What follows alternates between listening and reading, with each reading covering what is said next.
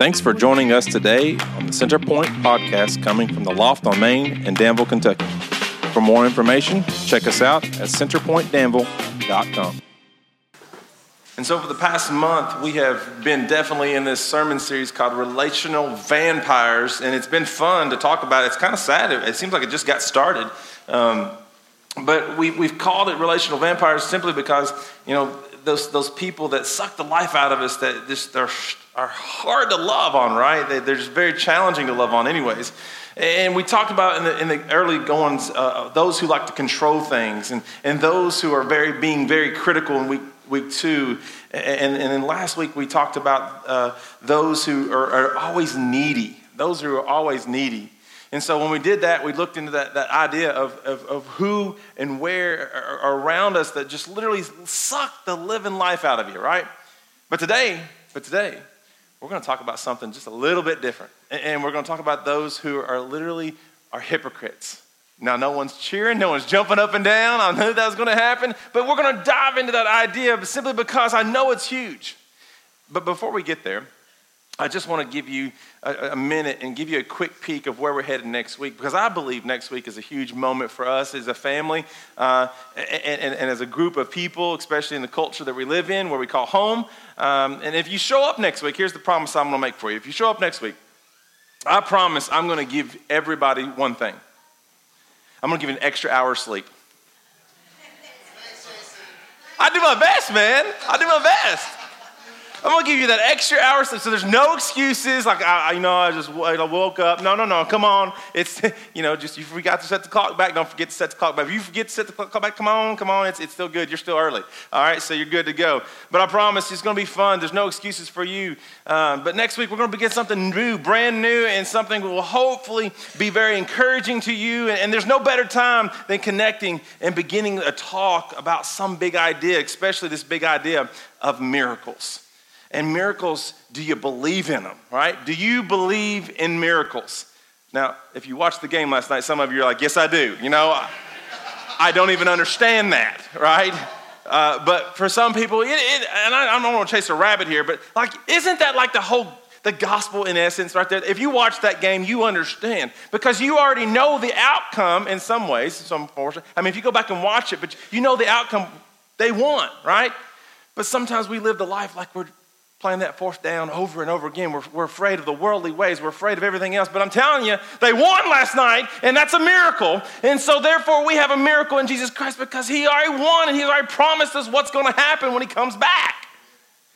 We're going to win. And I know it may look gloomy, that's not even a word, gloomy and doomy and everything else, but I'm telling you, we're going to win. And if that doesn't get you excited, I don't know what does. I mean, it's going to be fun. It's going to be exciting, just like you were celebrating last night when you jumped off that couch and spilled your popcorn. Whatever it was. It was an amazing moment. That's exactly what it's going to feel like when he comes back to rescue everybody and say, it's finished. Come on, let's party. Now then, chalk it up, though. Chalk it up to coincidence or luck or whatever you think miracles are. But if we think there's something bigger going on when the impossible happens, over the next month, we're going to look at this series, this Do You Believe in Miracles? And we're going to really focus in on centering on the wonder and the joy of miracles. And we're going to call it When Pigs Fly, right? I know it sounds funny, but it just is what it is. Crazy, I know. But it's all about appreciating the fantastic, crazy, outlandish miracles that really did happen in Jesus' time and opening our eyes to the miraculous work that Jesus still does. Do you believe in miracles? You see, we're getting ready to dive into a season where miracles are happening all around us because our eyes are more attentive. But are your hearts ready to receive them? And so as we start to love loud now in big, huge ways, do you believe in miracles? I hope so. And I hope you'll be back next week because we're going to dive into it for the next 4 weeks and we're going to see what God does. You're going to hear some amazing stories and you're going to see where God is still moving and creating miracles daily. And so there's my pitch. There's my big sell pitch. If you want to know, it's nothing crazy big. I believe God's going to do some crazy, amazing miracles in your life. But we got to be connected to one another and him. And so I encourage you to come back. But for today, to close out this series, we're going to talk about how to love those people that suck the life out of you especially those who are hypocrites. And that word alone just sort of gets under us, and it gets our attention, right? It gets inside of our crawl, and it should, because that's what most people think of the church and those who attend, because of the way we say we do things, but we act a different way. It's like, you go to church and you act one way, but then Monday through Saturday, you live a different lifestyle, right? Have you ever wondered where does the word hypocrite come from in the first place?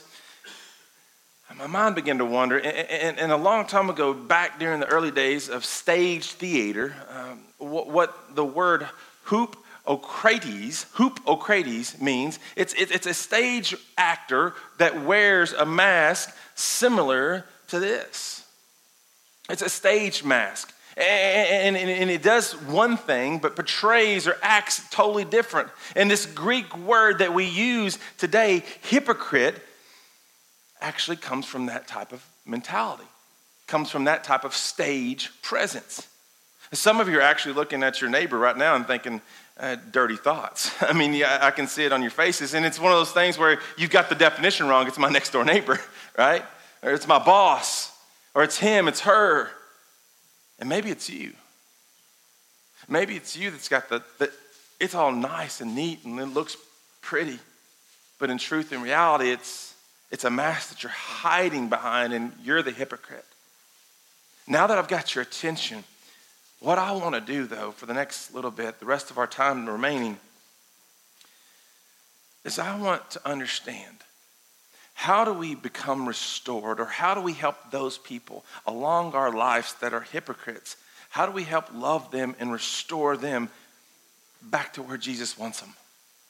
Back in his arms, to remove everything, all the blemishes. You see, our goal is not to be right. I think that's what a lot of Christians think. They think it's their job to be right all the time. And I think that makes us a little bit more hypocritical, if you want to know the truth. And as well, because our actions sometimes don't align to that. Especially when our hearts are not centering. It's just an action. And sometimes what's the truth say in the word? It says actions speak louder than. It's interesting. You see, our goal should be this. Our goal should be to help someone else to be right with God. And if that you don't understand that fully, maybe we need to break it down a little bit further and have a spiritual conversation in a way so you can understand what restore really means. And if we can all agree to that statement, though, to help someone else to be right with God is more important than to be right, then we're on the right page this morning. And if we can agree to that, then when we restore a person to God, we bring them back or put them back on track or into a former or an original state of mind, which God intended it to look like in the first place, is with him. And we just got off track because of worldly ways. And then we begin to hide behind a mask, but openly say we worship him. But there is one question, and we all need to ask, is why? Why would they, or why do we hide behind a mask and become a hypocritical or hypocrite person in the first place? And I think a lot of times we wonder why they would do such a thing, but maybe we should understand, or at least consider, this right here. Maybe they really don't know God in the first place. Maybe they just grew up in church and they just did all the motions, right? Maybe they understand the principle of church, but they don't really know God. I talk to a lot of people, and one of the things that I hear, one of the things I hear the most is I hear people talking about church, but I don't hear them talking about Jesus. And there's a big difference between the church and Jesus. And I hear all these stories, and I hear them talk about where they go to church and where they did this and where they did that, but I don't hear anything about the person who saved them, the person who introduced salvation in a way that radically changed their life. I hear about what the church does, but I didn't hear much about what Jesus is doing. There's a big difference in the two. And it says in Scripture, in 1 John 2:4, it says, whoever says, I know him, but does not do what he commands is a liar, and the truth is not in that person. You see, a lot of people allow the truth just to filter through them, and they don't act on it. They hear it sermon from sermon, Caleb, everyone. They allow it to, even YouVersion Bible apps, they allow it just to flow through them, but they don't really understand who God is. And maybe this next idea, maybe they don't know better yet. Now, there's some baby Christians, right? There's some baby Christians out there in the world, and I understand that. But, it says in 1 Corinthians 3:1, it says, I could not address you as people who live by the Spirit, but as people who are still worldly, merely infants in Christ. Maybe they're babes in Christ and we judge them when we say they're hypocritical, but they just don't understand yet. They don't know better yet. They don't need correcting, they need instructing. There's a big difference between the two. We as a church sometimes condemn and then they just walk away. You see, I can't get mad at my kids for doing what they think is right if I never instruct them on how to mop the floors or how to sweep or how to do this or how to do that, or for some of our kids, how to put your clothes on. Underwear first. Not saying which one. But now after all that, after I instruct them and after I help them, after I go through it week in and week out, it's on like Donkey Kong at that moment if they don't do what I say. If they don't understand, maybe that's a controlling issue, maybe I need to go back up a couple of weeks. But it's one of those moments of clarity. Seriously, think about it. Most people are still infants in Christ who need a biblical worldview because they are living in a worldview that's completely messed up and we judge them. Because the only thing they've ever known is a worldview, not a biblical worldview. And maybe they know better, but they still disobey God. Maybe they know better, but they still disobey God. And it says in 1 Peter 2:16, it says, for you are free, yet you are God's slaves. So don't use your freedom as an excuse to do evil. Or let me say it this way, do what you want. You see, maybe you say looking at porn is okay. It's not hurting anybody. Maybe you lie about your taxes. It's not hurting anybody. Cheating on your spouse, getting drunk every single night, it's not hurting anybody. You're actually disobeying God by your actions, and it breaks the heart of God. So how do we love people who drain us, who we know they're living a hypocritical lifestyle? By being that hypocrite in our culture. I think our prayer together today should be this, the following two things if you're taking notes. I think the first thing is this. God, help me confront with a goal of restoration and do so carefully. A goal of confrontation. Some people don't like confrontation, but the goal of confrontation with restoration in mind and do so carefully. The Apostle Paul talks about it in the letter in the Bible called Galatians. And in the book, in chapter 6, he actually says this. It actually says this way for us to understand even today. And it says in Galatians 6:1, it says, brothers and sisters of Central Kentucky. And that's not in my passage, but that's the way my mind wanders. It says, for us and the gathered here in the loft, if someone is caught in sin, you who live by the Spirit should, what's that word? Say it with me. Restore. It doesn't say point out, beat them up. It says restore that person what? Gently.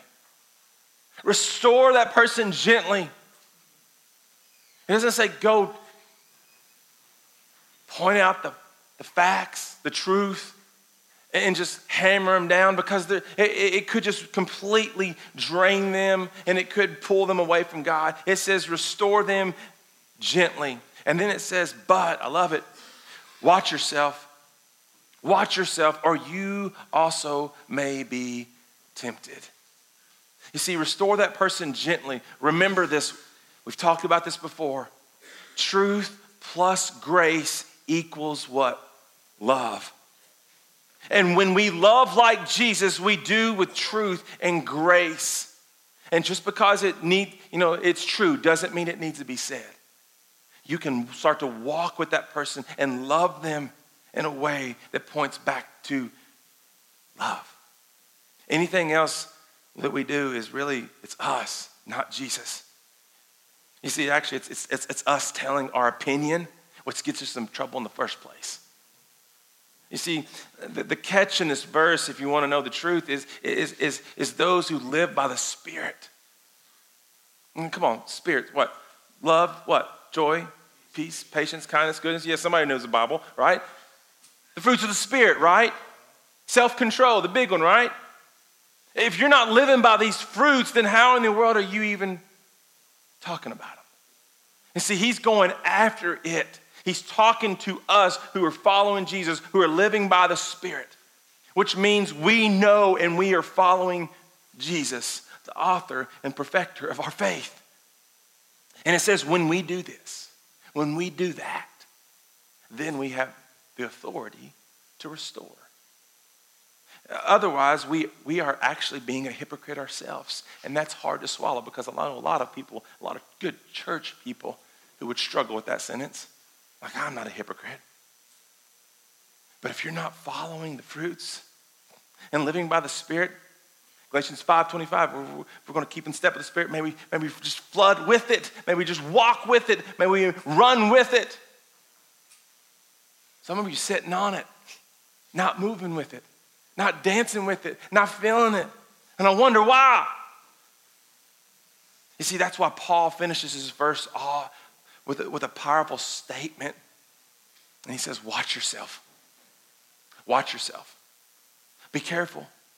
You see, we need to focus on restoration, but we also need to be careful. We need to watch ourselves. And when we have to be careful, otherwise we're going to fall into temptation as well.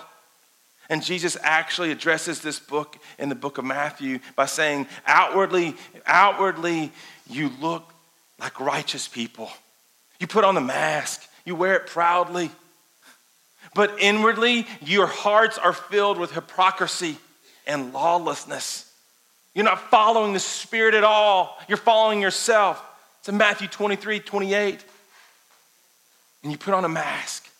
You wear it proudly. Week in and week out, you wear it. And sometimes it costs you greatly. And you don't care. You see, over time, what I've learned is this. And this is a tough pill to swallow this morning, but it's the truth. And I do know what the Bible says about the truth. The truth will what? It'll set you free. If you're writing anything down, write this one down. What I've learned is this. Whenever you're the most condemning about a subject, or it's actually often a reflection of what you're the most vulnerable about. When you're the most condemning about that topic or that area or whatever it is, it's a reflection of where you're the most vulnerable or what you're actually guilty of. And I know a lot of people who condemn certain things, and I'm not going to talk about those type of sins. I'm just going to say it in general. Sin. When you get caught up in it, that's what you actually are most vulnerable about, and you're condemning it from one side, but you're living it over here. And for the church world, you wonder why a lot of people from the outside look at us and call us that? It's because we're the most vulnerable in that area. And we just speak like a loud, resounding gong or a big, huge broadcast system, and then we're just trying to point out everybody else's faults. But we are so insecure inside because we're doing it. Number 2, and this is leading to that point. Number 2 is God help me see when I'm the hypocrite. God, please allow me to see when I'm the hypocrite. In the Bible, there's a story of King David.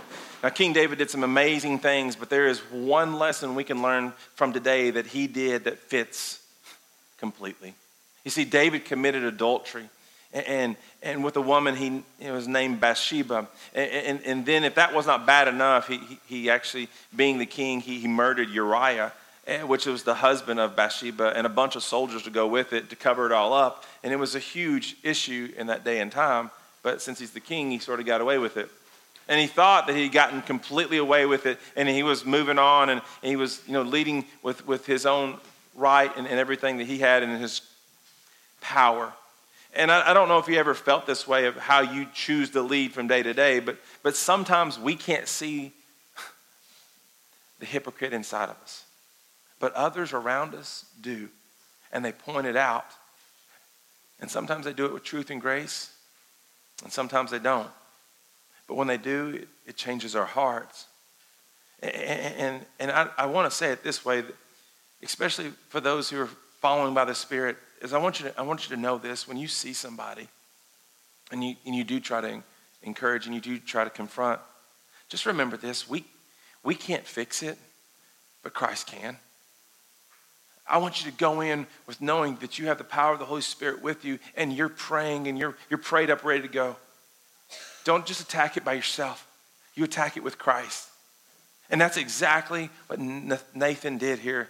And it's an amazing story how this unfolds, but here's an interesting thought process that James, the brother of Jesus, said that sort of fits this area that I want to dive in here for a couple minutes. And in verse 19 of James chapter 5, it says this: if one of you should wander from the truth, and someone should bring that person back, remember this: whoever turns a sinner from the error of their way will save them from death and cover up a multitude of sins. Now, there was a guy, and his name was Nathan. I mentioned him earlier. Nathan was a prophet, and he was actually David's best friend. And he knew the truth. And he decided to confront him by gently restoring him with truth and grace through love. By telling him a story about a rich man who stole a sheep away from a poor man.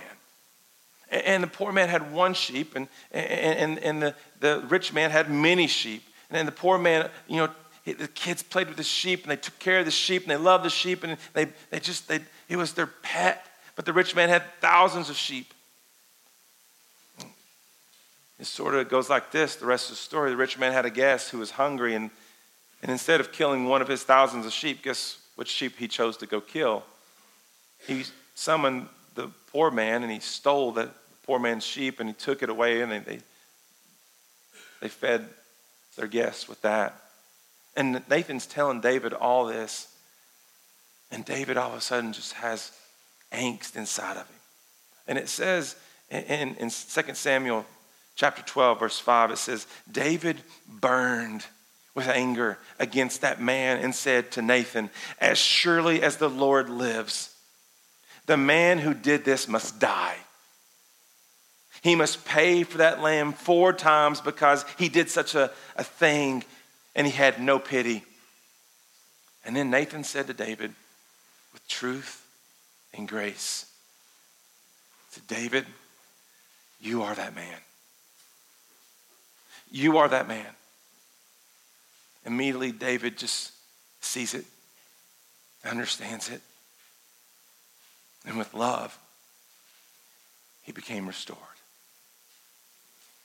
But as I'm reading that this week, and as I'm starting to dive into this context of this text and really starting to understand a little bit, I couldn't get past that phrase.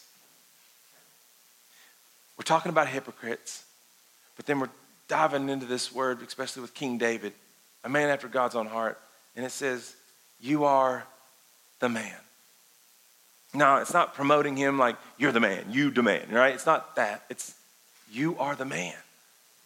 You are that man. And it's a very powerful statement that I hope gets all of our attention right here, right now. You see, the other day I was up here cleaning, and I was sweeping, and I was mopping and taking out the trash. I know pastors do that sort of thing. But it hit me like you would not believe.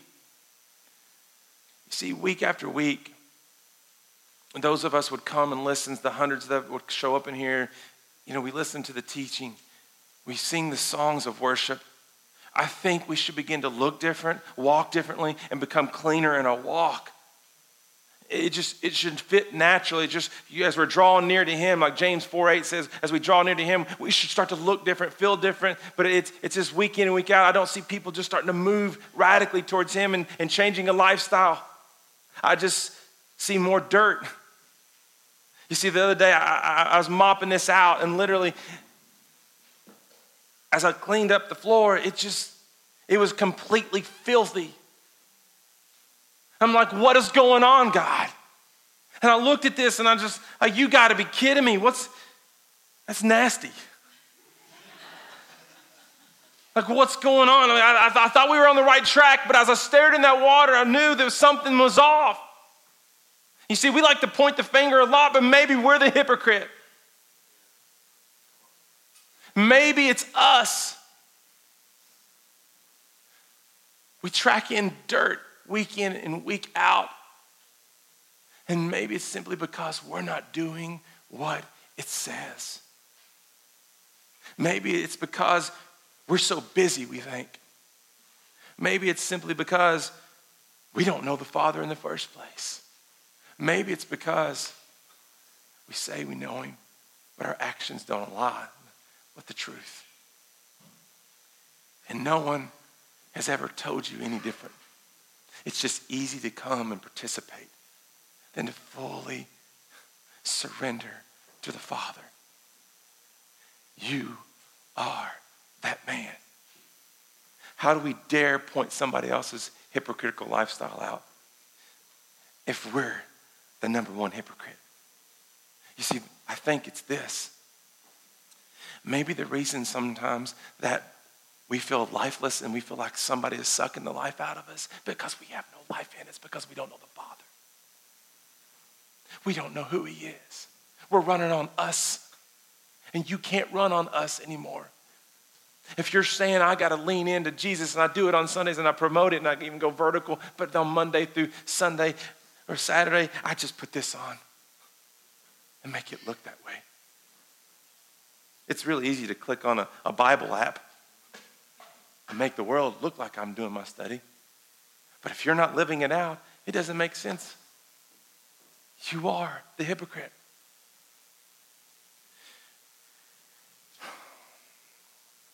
If that's true, why is there so much dirt in the water? If that's true, why is there so much dirt in the water? You are the man. As I stared into that dirty water, that filthy water, maybe the reason people suck the life out of us is because it's us. And I share that because we should all know this verse that comes out of love in the right way with truth and grace. And it comes from Psalms 51, 10 through 12. It says, create in me a pure heart, O God, and renew a steadfast spirit within me. Do not cast me from your presence or take your Holy Spirit from me. Restore to me the joy of your salvation and grant me a willing spirit to sustain me. Create in me. For all of us who have ears to hear, I pray this becomes your prayer this week. You see, even if I really started getting really vulnerable and asked my wife to come up here, it could get interesting. You never know. You know, for us, I think some of the most valuable things is to be completely transparent and honest with you, because it allows us to understand we're normal people. And when we started dealing with this a couple weeks ago, we understood that maybe we were the hypocrites. And maybe it was us that was creating tension in our own lives. Maybe it was us because we were being just sucked lifeless, and maybe it was us. And so what was crazy was God was working on her as he was working on me, and we sort of had a confession moment, and it was just crazy what came out of that moment. Love. And so I asked her to come up here today and just to share a little bit of what she was struggling with in the aspect of maybe a hypocritical lifestyle. And so maybe he can encourage you to come clean, to create in me a pure heart, oh God. And so, Sarah, tell me a little bit about what you told me this past week, but more importantly, how you encourage some other people in their walks as well. Well, I don't know how long ago this started. Lies and different things fall on us daily, and if we're not ready to fight against them, if we don't put our armor of God, sometimes we fall for those tricks and those lies. For me, it's been a while, and I might cry because it still is fresh. I have been focused on me, my frustrations, my failures, my work, my busyness, my. We keep going on. And with that, it created this pattern in me that it was about me, that I had to fix it, that it was my issues. And no one would understand. You know what I'm saying? Like, you kind of get in that isolated box. And it was all about me. And then as time went on, God kept reminding me it wasn't about me. It was about him. And it was about others around me. And so we met as a group on Sunday nights, a marriage group. And God had been revealing that in me about it needs to be about we instead of me. In my marriage, it needs to be about we instead of about me. Because it was always, what are you going to do? And nothing ever felt good enough, right? You get to that place and nothing ever feels good enough. No one's doing it the way you need them to do it. They're not filling your needs, your husband, your wife. That's where I was. And I was falling apart. I lost my hope in that process. I lost my joy in that process. I also lost just the whole idea of what God called us to do and be as the church. And so as time went on, I just put that mask on and smiled. And, everything's good. How are you? I'm good. And I would go on. But inside, I was just dying. It felt lifeless. It felt empty. And people would ask, well, what should I do about this? And honestly, at that time, I had no idea because there was nothing in me to come out. The Spirit wasn't speaking. I wasn't leaning on that. It was my own opinion, my own. So I would just say, I'm not sure. I'll see you later. Good luck. And I'd run away and hide. So I've been hiding for a while because I didn't want anybody to see what was really in there. A struggle, a deep struggle of my own opinions, my own desires, and it all came from that focus of me. And if I look outside in the world, that's the focus of the world. That's what is taught. And when you look on the TV, Burger King, it's your way. It's, everything is our way, right? And as quick and as fast as efficient as we like it. Everything comfortable. I got to that place that I liked being comfortable. I didn't want to be pushed and pruned. When you look into the Bible and he talks about the vine, that he is the vine. And that when he prunes our branches, it's hard. But that's the only way we can grow. I didn't want to grow anymore. I was kind of at that place. I'm like, I'm good. Thank you. I'm done. So now God is changing my heart and restoring us and restoring my relationships with people. And it's not a focus on me. There's times where it pulls and tugs. But I'm seeing that God's doing something immeasurable more in us together and waking us up from being hypocritical, coming up each day, telling people the things and not loving people the way that God asked us to love them. So. And one of the things that he revealed to us when we were doing this was prayer. And I would tell people a lot, hey, you just need to pray about it, or I'm praying for you, or it almost becomes that cop-out word that we sort of say real quickly, especially when we don't know what else to say. And even I would say, hey, we're praying at home, or we're doing this, and we're taking time out to pray. And when we weren't. We got to that point, we were just comfortable saying a quick good night prayer, or a good, just a quick feel-good prayer, but we were not praying. And what happened is God revealed to me, hey, I need to be praying over my wife. I need to be praying for her in a way that just restored her. And what I noticed was, I wasn't so much praying for my kids. They could fend for themselves. But, I was doing that. But I was really supposed to be praying for her in this season. And over the past week, what I've noticed is like she rejected it at first because it was like, what's going on? Because we were I walked in the bathroom on Monday morning and I prayed over her. And then I was ready to pray over her Monday night. And she was just like, had a bad day. And then I prayed over her again on Tuesday morning. And then like Tuesday night, she was just like, you could just see it all over. And then I grabbed her and I held her in the bed. And I wouldn't let her go. And I looked at her, I said, God, I'm just going to pray over you. And she just rejects. She goes, it's just whatever's in me. I just can't breathe, and I can't feel, I can't love, and I can't do nothing. The world is collapsing. She goes, I need to get on medicine. It's like, no. She's just saying all these weird things that doesn't really come out of her. So I just, in the name of Jesus, get out. And I held her for probably 2 hours, and she snored. I do. I can. But it was awesome. I could feel her start to become peaceful. The next morning, she woke up with a pep in her step. And the next day, she had a beautiful day. She came home and she said, it's gone. Whatever it is gone. And the next day, we just started leaning in more to that idea of, okay, we need to be praying over each other. And when we do that, we can be fully restored, just like Jesus wanted it in the first place, in a complete relationship with him. You see, sometimes even us as pastors, we get busy. And we forget.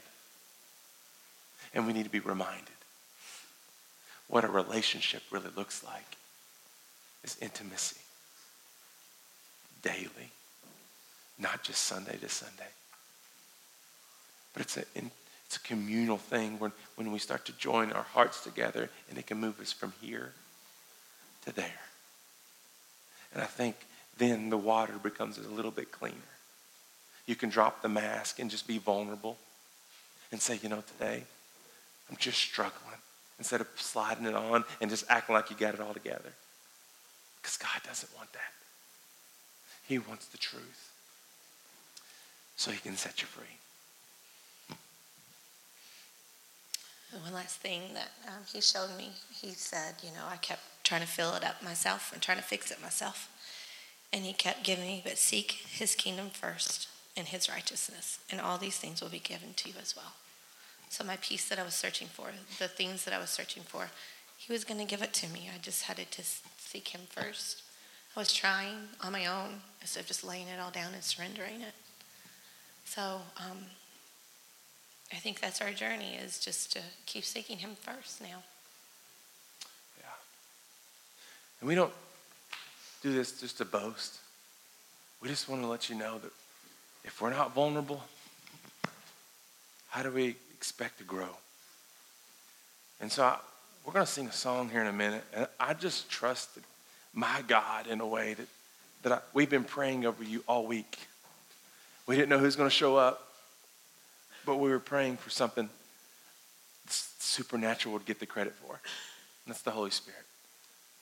And I know in here already there's people that need to pray. And you can do so quietly sitting at your seat, and that is perfectly fine. But sometimes he asks us to move from here to there and to take a stand and be bold and be different. So he can begin to create in me a pure heart, oh God, and renew a steadfast spirit within me. Do not cast me from your presence or take your Holy Spirit from me. Restore to me the joy of your salvation and grant me a willing spirit to sustain me. It starts with uttering that out. Create in me, O Lord. May you begin to start to pray that way. It might even change what you look like. And I pray it starts to restore everything around you. Your marriage, your relationship with your kids, your relationship at work, where you play, where you live. And then together we'll see these 4 words come true. Change lives. Do change lives. But it starts in me. So Jesus, I pray today that we have people who need this, who desperately need to create a steadfast spirit by surrendering over to you. So I pray that they confess to create in them a pure heart. With their spouses, may they be just renewed with a sense of joy, just like on their wedding day. May they feel that presence and that power that comes from that love, that comes from you, Father, who granted that in the first place. Jesus, I pray that we drop the mask. We drop the mask. And we come to the altar in need of a Savior. And when we confront others, may we do it with grace and truth, which equals your love that sets them free.